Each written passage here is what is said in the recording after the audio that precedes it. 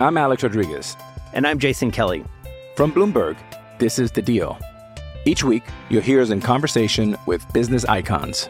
This show will explore deal-making across sports, media, and entertainment. That is a harsh lesson in business. Sports is not as simple as bringing a bunch of big names together. I didn't want to do another stomp you out speech. It opened up so many more doors. The show is called The Deal. Listen to The Deal. Listen to The Deal on Spotify.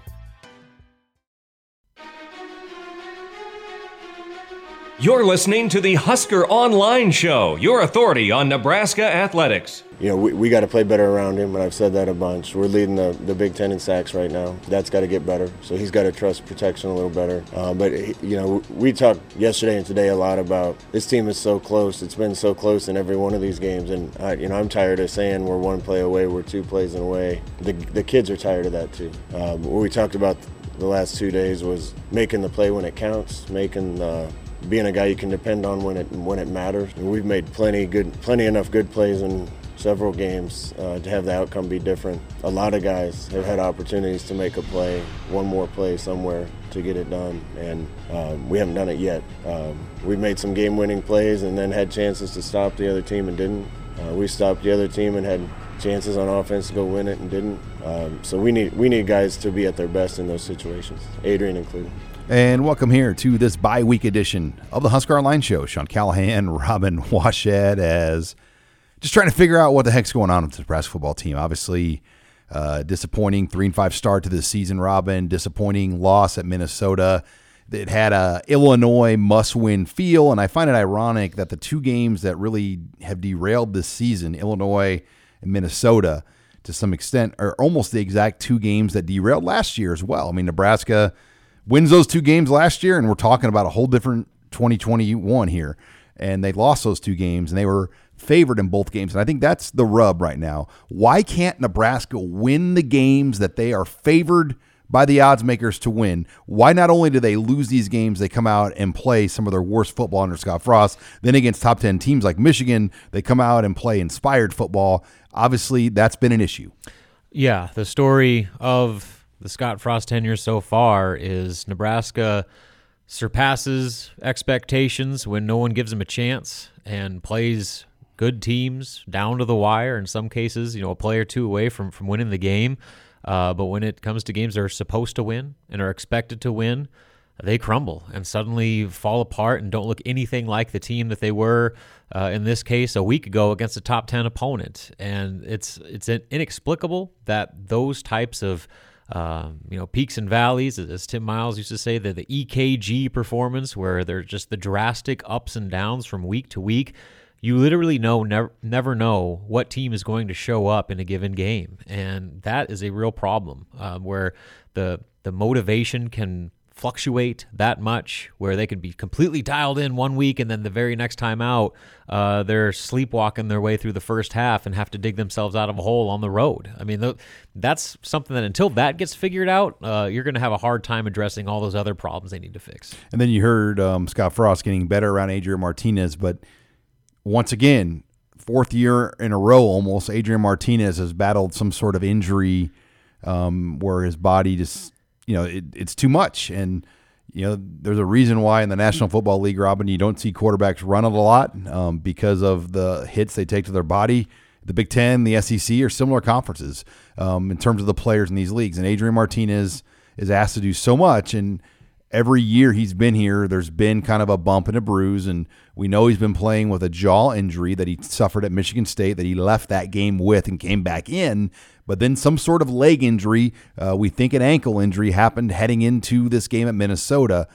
And that really changed a lot of what Nebraska could do on offense. And it wasn't just not really running him at all. It was his ability to scramble. I think you charted he only had 2 2 true scrambles. And no, 0 scramble yards, 2 designed run yards. Yeah, so taking away the sacks. And that's arguably Nebraska's biggest threat on offense, is his ability to run. I mean, the big scrambles that he's had this season have changed the complexion of games. Changed the Buffalo game. Exactly. And so when you take that off the table and you have to have everyone else step up, this is an offense that was already limited, and you take away your biggest weapon, that's going to be a real problem. And we saw it really caused Nebraska a lot of issues, especially in that first half where they really couldn't do much of anything, with Adrian not being the same dynamic runner, and not just with the design runs, but being able to extend plays in the pocket, being able to move around and be mobile.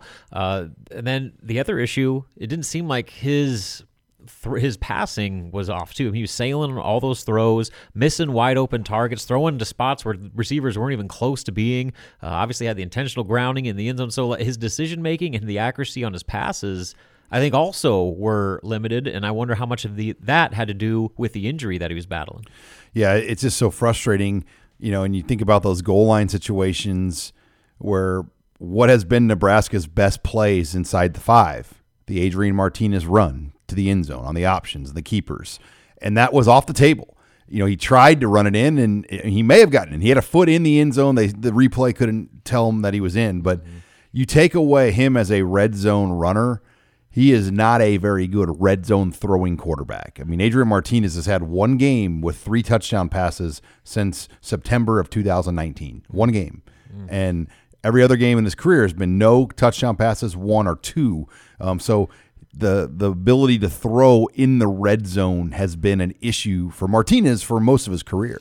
Yeah, and I think the other part to that too is some of the decision making. When they run those zone reads in the red zone, a lot of times there's points where like, wow, why didn't he keep that? Instead, he gives it to Ramir Johnson or whoever, and he gets stuff for a 1-yard gain or a no gain. And those are the types of things that also make a very big difference in your red zone efficiency. When you have a spot on one of those option plays, you better pick the right choice, because the opportunities are few and far between when you're in that condensed of a part of the field. So there's a lot of issues for Nebraska's offense not being able to capitalize on drives. They're putting up a lot of yards. They're doing a lot of big plays, but the points aren't coming nearly as much as they need to, and especially the big plays at the most critical moments aren't coming when they absolutely need to. And now they're in this bye week, and they can only practice this week twice.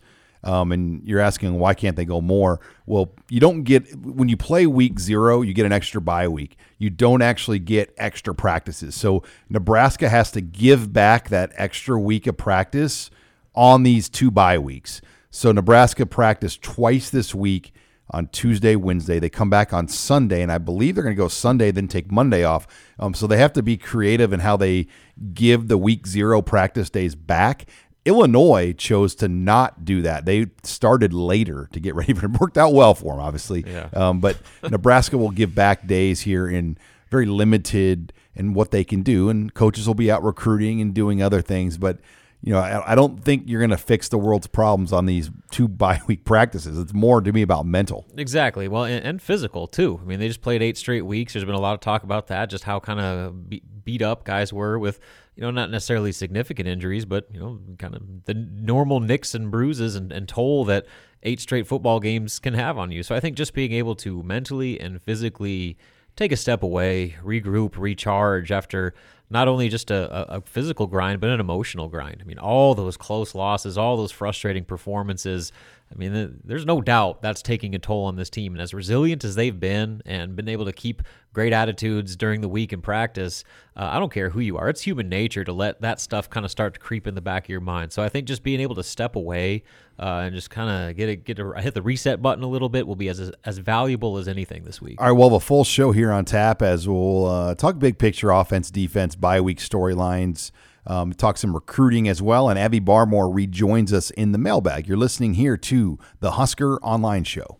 Hi, it's Sean Callahan with Husker Online. We all have smartphones, and we all know they're pretty amazing, but they also can be amazingly distracting, especially when we're around other people. So US Cellular wants us to reset our relationship with our phones by putting down our phones for $5. That's right.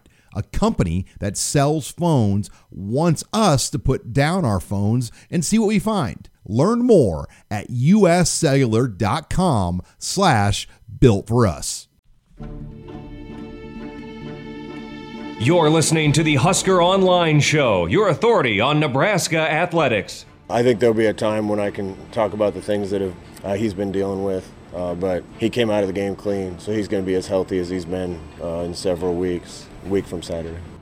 And we're back here on the Husker Online Show. That was Scott Frost talking about Adrian Martinez and his health, as we hit on that in the opening headlines as well, Robin. But Before we get into our segment here on the offense, let's talk about our proud sponsor here of the segment. The segment brought to you by Tanner's Sports Bar and Grill. Get on into Tanner's. They are your spot to watch football this weekend. For you and I, this is like one of the few weekends a year that we can go in the sports bar and hang out there all day Saturday, watch the football, get some wings, get some cold beer. Tanner's has great specials, too, for all of the nights. I love their Thursday night football special. You can get a bucket of Coors Light 16-ounce twist-off bottles for $20. I believe it's five for $20. So get on in there and take advantage of all the different specials they have each night. All brand new TVs and set up in their Play Keno. Tanner Sports Bar, 30th and Yankee Hill, proud segment sponsor here of the Husker Online Show. But Robin, you talk about this offense, and there's so much to it. I think Rahmir Johnson, you talk about positives here at the bye week. I think Rahmir Johnson has been a huge positive, and if he could have finished that game, they maybe win that game at Minnesota. Yeah, I mean, you got to wonder just some of the plays that really swung that game. Jaquez Yant slipping on the goal line is right up there as most critical of all. And you just got to wonder, does Rahmir Johnson make that play? Because had Yant been able to stay on his feet, he scores probably easily walking in just because the hole was wide open. So, I mean, it's just one of those things where, I mean, you got to really credit Rahmir Johnson going into the year. I personally thought he was like the one guy that was going to be the odd man out of that running back rotation. Probably would be in the transfer portal at the end of the year. But here he is as the clear number one running back out of that group with not only just his consistency, being able to stay on the field from week to week, but the production, the big plays he's been able to generate, both as a runner and a receiver, have been a huge asset to this offense and taken some of the pressure off Adrian. You're listening here to the Husker Online Show as we talk the running back room, and you just wonder what they need, that number two back, and you would like it to be Jaquez Yant here down the stretch. But man, he's had some big mistakes. I mean, he fell down against Michigan or ran the wrong way and, prevented them a first down when they got 8 yards on first down. And that's a big moment. And then this moment at Minnesota where he tripped. I mean, they want this kid to get opportunities, but when you make those kinds of mistakes, it's hard to get that trust of the coaching staff. And as we know, trust is a major part in who plays and who doesn't with this staff. I mean, if they don't feel like you are going to do what you're supposed to do on any given play, then they're going to have a hard time putting you on the field, which is why, on our message board, it's constantly talked about, but players that are obviously clearly talented and maybe more talented than guys that are playing are not being on the field, especially in late game situations, because the coaching staff doesn't trust them. And so I think that's a big part of why Rahmir's, kind of vault up the depth chart has happened, is because he's been the most consistent, trustworthy back in that room. And then with Yant, I mean, the potential is obviously there. I mean, he brings a dynamic that no other back in that room has with his physicality and size. But I mean, when you're falling down and running the wrong way, how are you going to earn yourself more playing time if you make critical mistakes like that? Let's say one guy, though, if you're talking about maybe an offensive MVP right now, it could be tight end Austin Allen. You look at just what he's done, his numbers. He's got the second most receptions at 24 for any tight end in the Big Ten. Sam Laporta at Iowa has 28, and he's essentially Iowa's leading receiver. But the yards per catch, he's 14.3. He leads the league for tight ends and yards per catch at a certain reception target level. So he's the most he's got the most yards per catch, highest grade on Pro Football Focus. You talk about a junior that to me is a slam dunk probably to go pro. Austin Allen right now, to me, it's going to be really hard for him to want to come back, especially with what those the pro metrics and grades look like for him. Well, there's a reason there were 6 or 7 NFL scouts surrounding the tight end room in that open practice we were able to see this offseason, because, I mean, he's been clearly identified as one of Nebraska's top NFL prospects, and now over the last few weeks he's finally playing like it and getting the opportunity to play like it. Obviously the injury probably set him back a little bit at the beginning of the year, but he's been nothing short of phenomenal over the last few games, not just making catches but making tough catches. He's catching the ball over the middle and taking shots and getting up. That touchdown catch. Yeah. I mean, he's showing his toughness. He's showing his ability and skill and becoming the type of player that, is the reason why he was selected by his teammates to be a captain. So, I'll flip the question to you here. Right now, you mentioned Sam Laporta. Where does Austin Allen stand in the All Big Ten conversation right now at tight end? I mean, yeah, I think you got Ferguson at Wisconsin who's having a down year, but he's considered maybe the best pro prospect in the league. Laporta's going to get the Iowa bump, and I think the Iowa's winning is going to factor in. I mean, so I think right now, Allen, Nebraska's going to have to do some really good campaigning for him. They're going to have to show people these are his numbers. He is statistically the best tight end, but when you're in a 14-team league and you're not high up in the standings, you get penalized in the all-conference things. And Laporta and Iowa finish strong. I think it's going to be hard for him not to get it, but I think Allen's at minimum second-team All-Big Ten, at minimum. I mean, right now, the way he's playing, it's hard for me to argue that. I mean, obviously, like you mentioned Ferguson, he's got the name. I think he was the consensus first-team All-Big Ten tight end going into the year, but he hasn't played like it. Austin Allen has, and he's been arguably Nebraska's most valuable receiving threat, especially over the last few weeks. And then you talk about offensive line and what Nebraska can do here down the stretch. I don't know if they can do anything, Robin. I think the guys they have are the guys they have. Brock Bando's always been an option. He could maybe play some guard if they want to. I think he'll be healthy and ready to roll. He's going to start against Fordham. But the tackles, what can you do right now? What are you going to do at tackle other than playing Corcoran and Benhart here during this final stretch of the season? Yeah, and especially with kind of how limited they are over this bye. It's not like you can hold a bunch of practices and have a true, full 2 weeks of competition. I mean, you get 2 practices this week. I mean, nobody does that. Yeah, that's the thing. I mean, at this point, we're going to have fall camp in the bye. I mean, nobody does. I mean, the bye weeks are legitimately for recruiting and rest. Yeah, I mean, the guys who are out there are more often than not going to be the guys that will finish the year just because – again, as we've said, if they had other options that were better that were on the field right now, they'd probably be playing. And so maybe it gets to the point down the year where you try to experiment with some different guys, kind of like they did last season. But these are all young guys that need reps. I mean, that's the thing. It's not like this is a bunch of fifth-year seniors that are out there. I mean, these are young players that are still cutting their teeth at the Big Ten level. And so this is a valuable time for them, and you need them on the field if they're going to have a chance to live up to their potential when you recruited them. I want to talk about the receivers here as we wrap it up, too. Samori Torre, kind of the ups and downs of him. I mean, at Minnesota, he was targeted 7 times, had just 1 catch. It felt like the Gophers really kept an eye on him. And I think when the offense is not running at a consistent level, it makes it so much easier to defend Nebraska's receivers. And Minnesota played too high almost the entire game. Which is why Austin had such a big game, because he was open over the middle all the time. And, teams leave that, with those 2 high safeties, and if Nebraska can't run the ball consistently, they're going to keep seeing too high. And I think that's going to hurt guys like Torre getting open deep. Mm-hmm. Absolutely. And so that's where Samori Torre has made his biggest impact, is being that legitimate deep play threat that when the defenses have to come in to try to prevent the run or spy on Adrian Martinez as a runner, that's when they hit Toure over the top over one of those deep crossing routes. And they've tried to get him involved, but Adrian just missed him. I think the numbers last week, he was targeted 7 times, 1 completion. I mean, that kind of shows you that it's not for a lack of effort of trying to get him involved. It's either the throws aren't there or Adrian's just missing them. My under-the-radar kind of bye-week lunch pail, does his job guy is Levi Falk. For what they ask him to do and what his role is on this team, Levi Falk maximizes that. So, I think when you talk about kind of unsung heroes of the offense, Levi Falk has to be right up there. Well, if he gets a better pass thrown to him, he probably helps Nebraska beat Michigan on that crossing route. He was wide open, had the ability to and then against Michigan State in overtime on the first play.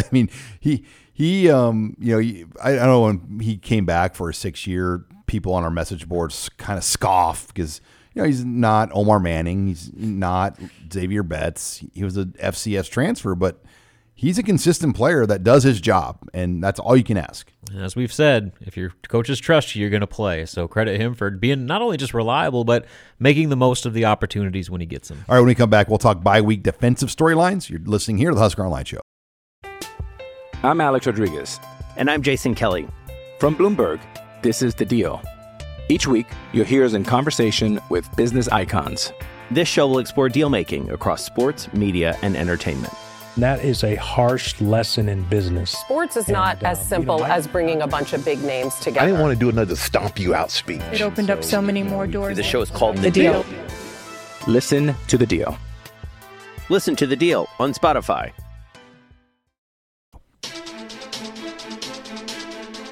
This is Husker Online, your authority on Nebraska athletics.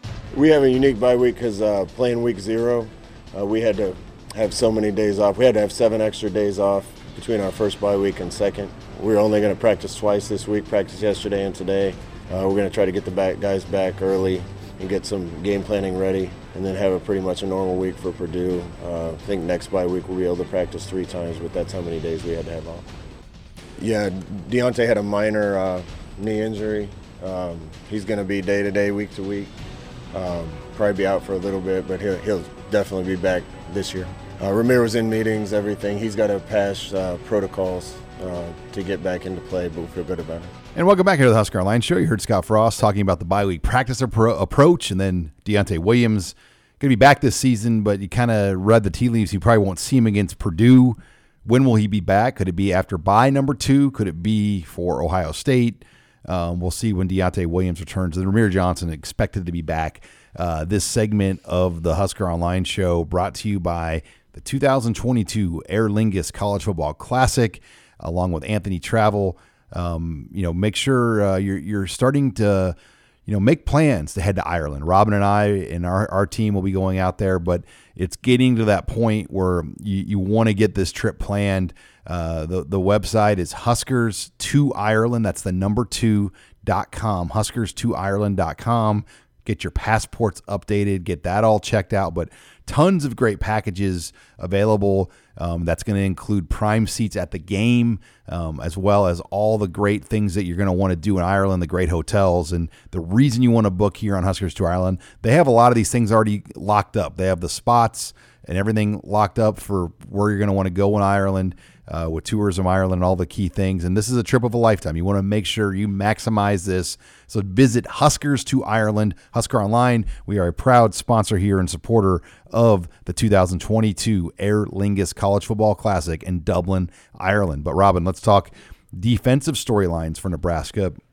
When you kind of look at where this team's at for the bye, Deontay Williams, I mean, that's a big blow. I mean, how long can they afford for him to be out? And you got Purdue coming in this next week. That's a team that you would love to have Deontay Williams against. Well, especially with David Bell coming off his 200-yard torching of Iowa. And Iowa had one of the best secondaries in the country. Yeah, they have 2 potential All-Americans in their secondary. So, yeah, that's a notable development. And I guess the good news is, as you heard in the open to the segment, is, with Deontay's, they do expect him back at some point, but it sounds like it's likely that he's going to miss at least a game or 2. So I would probably list him as questionable at best, probably doubtful for Purdue, and that's going to be something they're going to have to work around. Miles Farmer jumps right into that starting role. Frost confirmed that this week, but after that, it's kind of a bunch of unknowns. I think they have young players that they're excited about and their long-term potential, but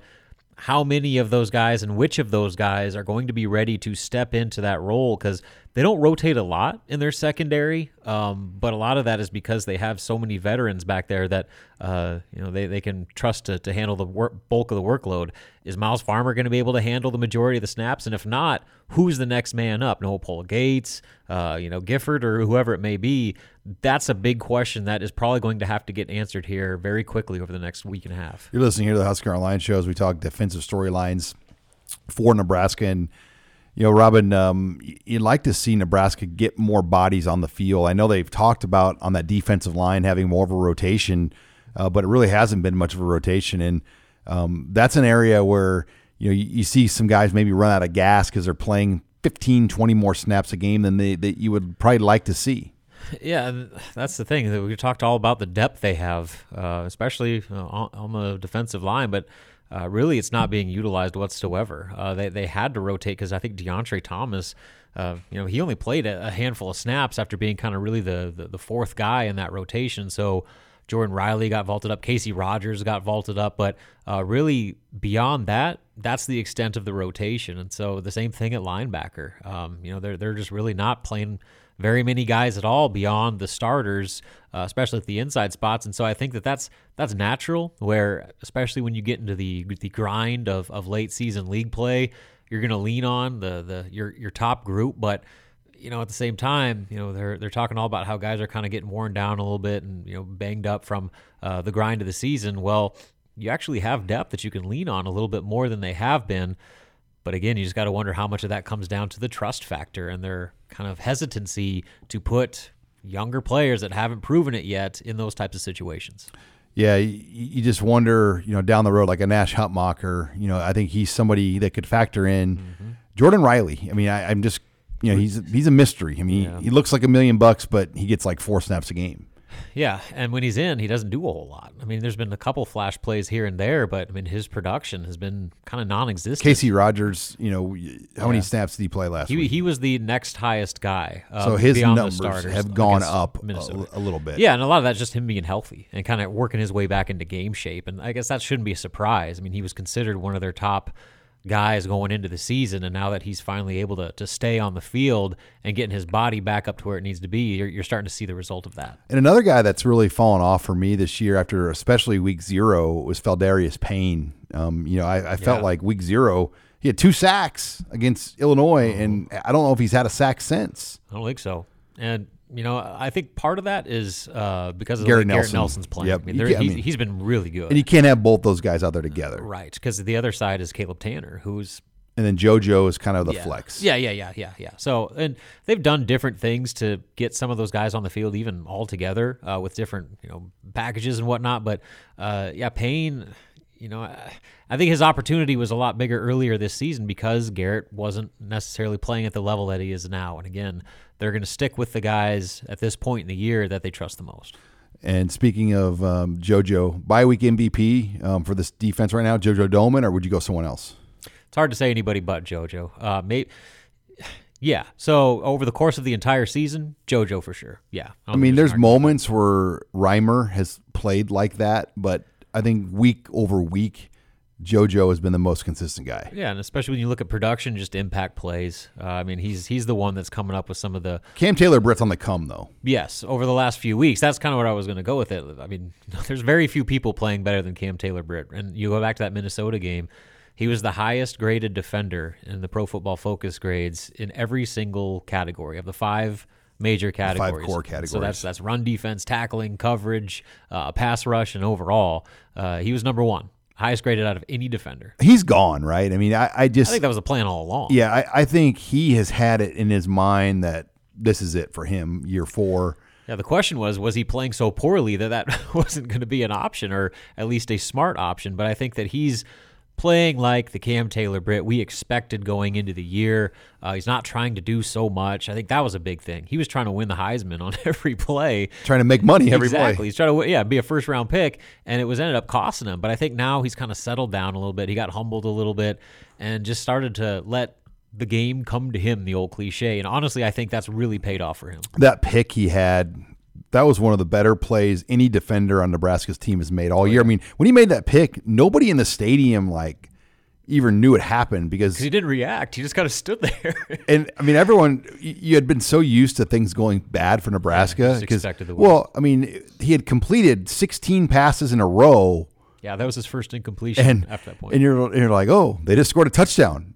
Oh, wait, no, he picked it off. Like, oh, my God. Like, I mean, you had just been whipped down mentally watching that game that you were just expecting the worst on every single throw when a guy completes 16 in a row, which, by the way, was a Minnesota school record. By 2.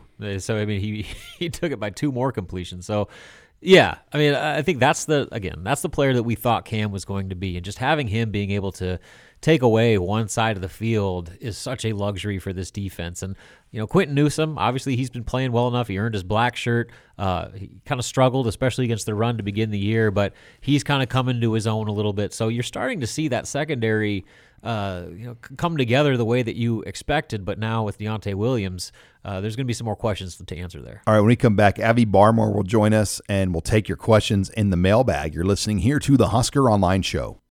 You're a podcast listener, and this is a podcast ad. Reach great listeners like yourself with podcast advertising from Libsyn Ads. Choose from hundreds of top podcasts offering host endorsements, or run a reproduced ad like this one across thousands of shows to reach your target audience with Libsyn Ads. Go to libsynads.com now. That's LIBSYN ads.com.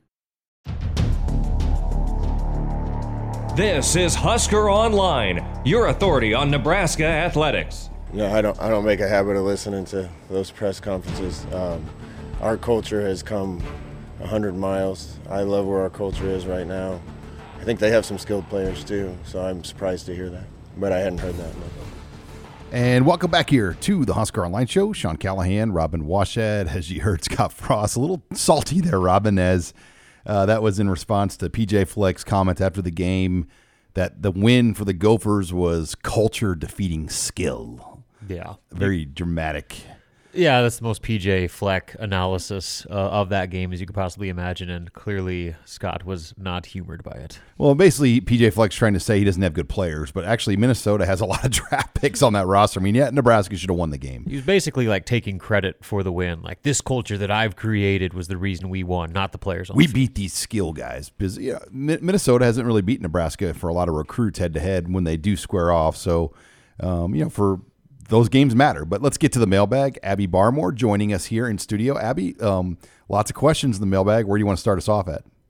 Any insight on how the offensive line is working through these challenging times? And are they switching up the coaching routine and how they practice? Honestly, that stuff's kept pretty Loctite. But I think the Prohaska injury really changed a lot of where this was going to go. I think they're really moving in the right direction with him. And then they had to go back to Benhard. And let's be honest, the tackle play has been really, really bad. They're going to see another elite All-American defensive end this week, and George Karlaftis from, I butchered his last name, I'm pretty sure. Karlaftis from Purdue. I mean, an All-American level guy this week, next game. So, to the point now, Robin, it is what it is on this offensive tackle play, and they've got to create ways to help those guys. Right, and then if they had other solutions that would be better than what they're doing, you figure they would have used it by now. And so I think that's kind of one of those spots where, as bad as it's been, the staff feels like those are the best options to play at those positions. And so, yeah, I mean, your only move right now is just to try to get those guys better to play up to their potential because, I mean, they're two high-level recruits that came in, and they need to start playing like it. All right, what do you have next, Abby? Why did Frost refuse to put Martinez on the bench during the Minnesota game when he was obviously playing poorly? That's a tough question. I mean, he was hurt, limited. They were calling even some option plays with him now that we know that he had a bad ankle in that game. So I thought about this, Robin. What if Luke McCaffrey was here in some of those plays, that he could have run? Just having another guy that could have executed the change-up plays. Minnesota did that. I mean, they had another guy came in, and by the way, the touchdown pass he threw, that was the first pass that guy had thrown all year. Yeah, I mean, it's kind of been the story of the Martinez tenure here. Ride or die. Yeah, I mean, whether even if they a 70%, 60% Adrian Martinez is better than anybody else they have in that room, and they brought 4 quarterbacks to that game too. Like, clearly they knew he was not 100%. They wanted to give themselves some options at that position, and you actually have a luxury this year of, Logan Smothers. I mean, he's at least played in games. And if Adrian was as banged up, Frost made the comment, there'll be a day when I can tell you everything that he's going through right now. Dramatic. Well, if he's going through that much, maybe it's not best to play him. And it's hindering your offense, not only with his performance, but what you're able to call with your offense. And so, I don't know. I mean, either it's an indication that Adrian they felt good enough about him being out there that they were still able to give them the best chance to win, or that the gap between Adrian and Logan Smothers is that significant that even when he's banged up, they want him in there over the freshman. All right, what do you have next, Abby? Before last week's game, I think we all assumed Frost was safe for next year and arguably trending in a positive direction. Does Minnesota change that? And in your opinion, do you think these last 4 games Frost is coaching for his job? I mean, nobody really knows. I think Trev Alberts, if you let this thing get down to 4 weeks and go week to week, I don't think that's good. I mean, I think there has to be a point in maybe before that next bye week or around the next bye week where if he's coming back, Trev Alberts needs to say, we're very happy with Coach I wouldn't say happy, but he's our guy and we still believe in him. We still believe in him and we're going to get things corrected. But if not, and there's a lot of silence, I don't know if that's good. So Trev is really the X factor here. And I get it. There's a lot of people upset about things, and I thought the John Johnson's video from Corn Nation after the game on Saturday really summed it up for a lot of people. That was the best post game column I read that week. It was just like to a T. Like, and he might have had a couple cocktails in him when he cut that video. It looked like it. Probably, but that was a great recap of I think what a lot of people are feeling. It's just like, we had Big R wrap up this week, Robin, and Zach Potter was on, and he goes, I don't know what it is, but I get more mad now than I did when I played. Because people want this so freaking bad, and it just kills you when you see the potential and then you see people make these mistakes. Yeah, and the fact that it's the same script week in, week out, where they tease you just enough to think that they're about to turn the corner, and then games like Minnesota happen, where they completely fall apart, look like a shell of themselves from the previous week, and there's no explanation for it. And so, that's the most maddening thing of all, is that the repetitive nature of these failures over the last 4 years. It's gotten to the point now where people are just banging their head against the wall. If Frost has to retool his staff after this season, will he be able to attract good assistants while being on the hottest of hot seats? I think at a school like Nebraska, you're always on a hot seat. I don't know if you can ever just be like you're in the clear at Nebraska. But yeah, there will be challenges. Coaches get 2-year contracts on the assistant front, so that's standard. No matter where you go, you can always get fired. Look, Bill Busch won a national title and he recruited Joe Burrow, but basically was fired by Ed Orgeron at LSU because Ed Orgeron was going to get fired the next year, and he's already fired. So, you can't really predict that. For coaches, it's all about finding contracts and money and opportunities because you only have such a window of time where you can actually make Nebraska level assistant coach money.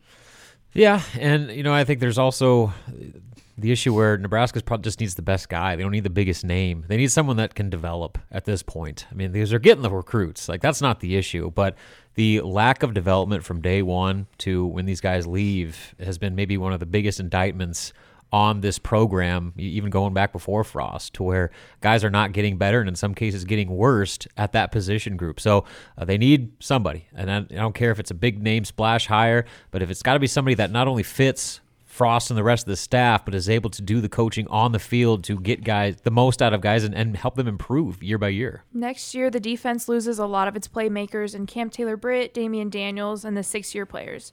And the offense potentially loses Adrian Martinez, Samori Toure, and the tight ends. If Frost returns, how does he replace those guys and show some improvement? Well, you mentioned a lot of guys, but they have other players in the program. Miles Farmer, and I think Marquise Buford's going to rise quickly. Isaac Gifford's in that mix down the road. But the portal, you heard Scott Frost talk about it this week. The transfer portal is going to be a big part of what Nebraska does. They're only going to take 12, 13 recruits. They're sitting at 8 right now. And let's be honest, Nebraska's not going to fix their problems in 2022 with taking a bunch more freshmen. They need key pieces at specific spots to help improve the other strengths on this team. And honestly, I don't think this is just like a Nebraska this year situation. With the evolution of the transfer portal, just like how it has been with basketball for years now, you are doing yourself a disservice as a program if you're not taking full advantage of that. Because we've seen, some Samori Toure and those types of guys where you can get players that immediately make you better. And as the kind of theme of this season, how close Nebraska has been, I think having guys that can come in and make a difference right away are going to be Nebraska's best chance of finally getting over that hump. So I would expect them to hit the portal hard at some key positions, and especially some of those where those big departures are happening. All right, final question, Abby Barmore. Nebraska has their first bye week coming up. What are you guys going to do to enjoy your bye week? Smoke meat, watch football, hopefully I'm watching Dodger baseball still this weekend. We'll see. But we might go to Kansas City Friday night and run around down there Saturday and just come back Saturday night. Just do something like that.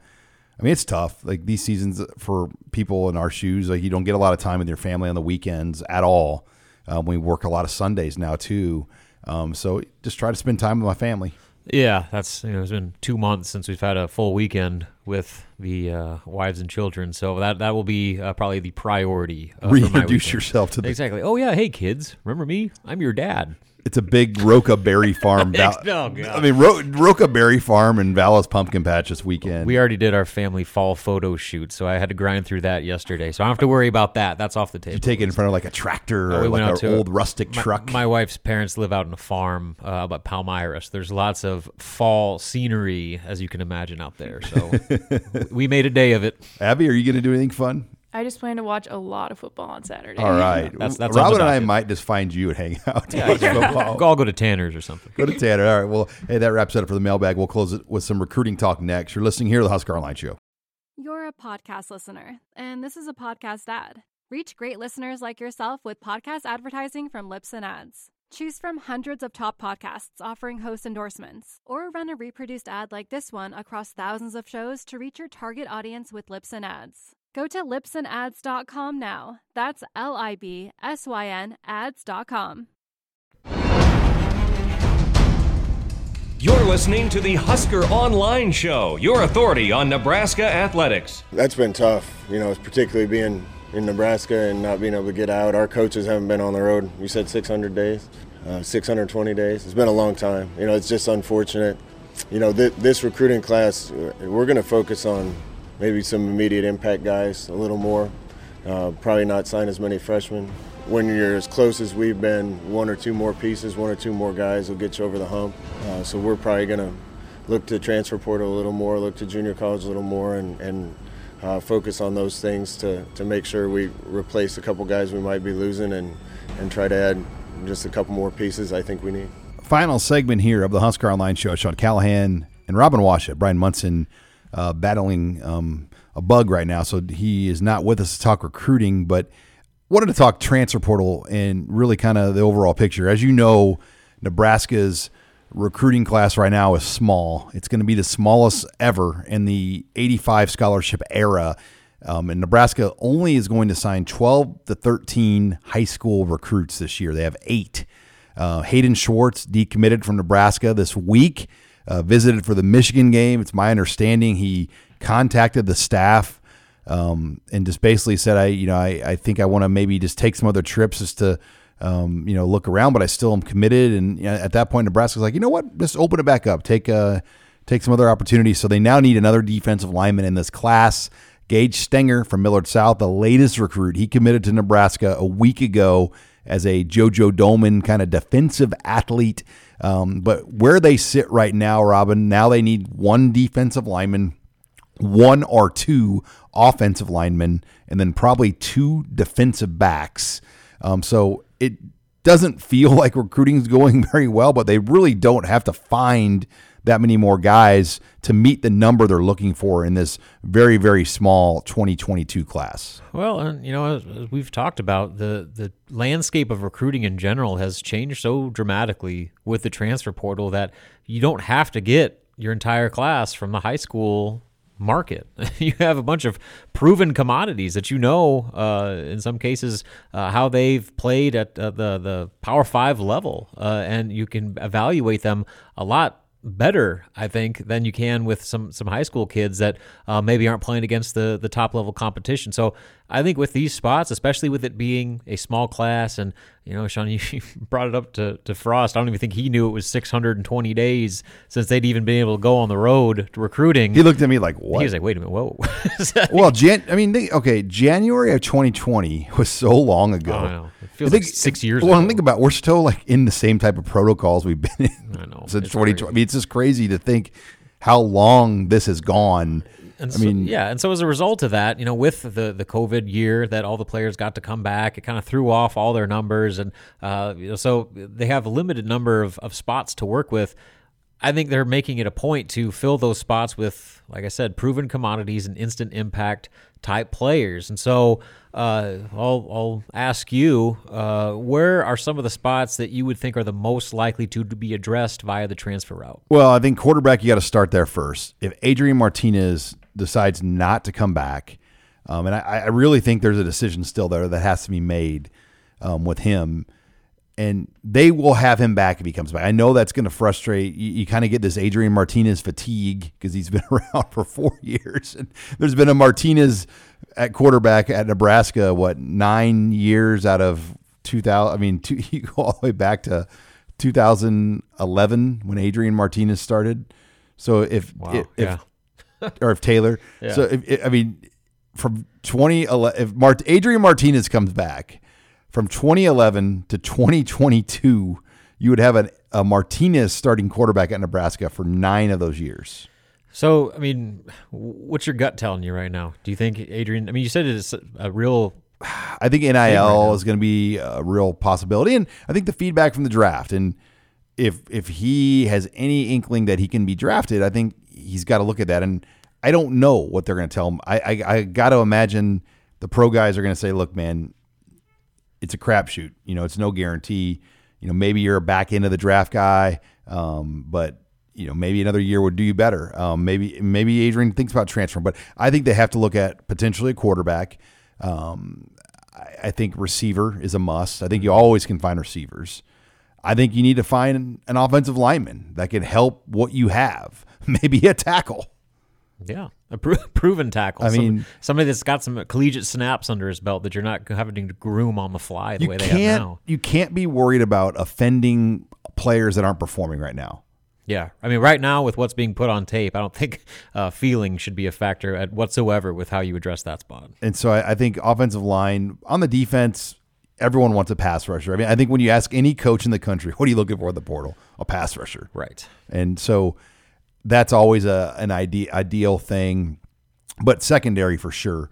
They need to probably go JUCO or transfer portal for safety and maybe even a corner because of Cam Taylor-Britt. More than likely leaving, but your corners next year will be Quentin Newsome, Braxton Clark, and I think Marquise Buford Jr. Yeah, Buford's playing really well. I think he's going to be in that conversation. Nadab Joseph and Tyreek Johnson. By the way, what the heck has happened to Tyreek Johnson? No doubt. He's not even a factor anymore. He went from Chenander saying he didn't even travel to Minnesota. Chenander said that he's starting to look like the 5-star. Clearly that was coach speak. A little motivational tactic there, maybe. Who knows? Tyreek Johnson hasn't been on the field at all. Yeah, and then Nadab Joseph too. He came in with such high expectations as one of the top JUCO guys out there, and he's hardly ever seen the field. So the misses like that. You can try to find instant impact players from the JUCO or transfer route, and you're getting a 5-star or one of the best JUCO players out there, and they don't translate. So immediate impact. It's hit and miss on that too. And Buford's impacting things on special teams. He's one of the best guys on specials right now. So. That tells you something. He's playing on specials over those two guys. Yeah, that says a lot. So, yeah, I think Buford's someone to watch, but I wouldn't be surprised if it's 5 to 7 transfer portal guys they add to this roster at some point or another here in the offseason. Kicker, too. What are we doing here? But yeah, that seems like a no-brainer at this point. But, God, they have all these other kickers on the roster, too. So, do they want to, get one of these guys ready to go, or do they feel like they need to go out and find a proven transfer portal guy? But if you're in the transfer portal as a kicker, it usually means that you got run out of somewhere. Yeah. There's a reason you're available at that point, because if a team has a good kicker, the odds of letting him get away are probably slim to none. So. LSU let Connor Culp go for a reason, that's why Nebraska got him. Yeah, and so I guess, but obviously kicker right now needs to be addressed because Culp's having the issues that he's having right now, but they still feel he's the best option, or at least are playing him like he is. Punter, can you move forward with Prittstep?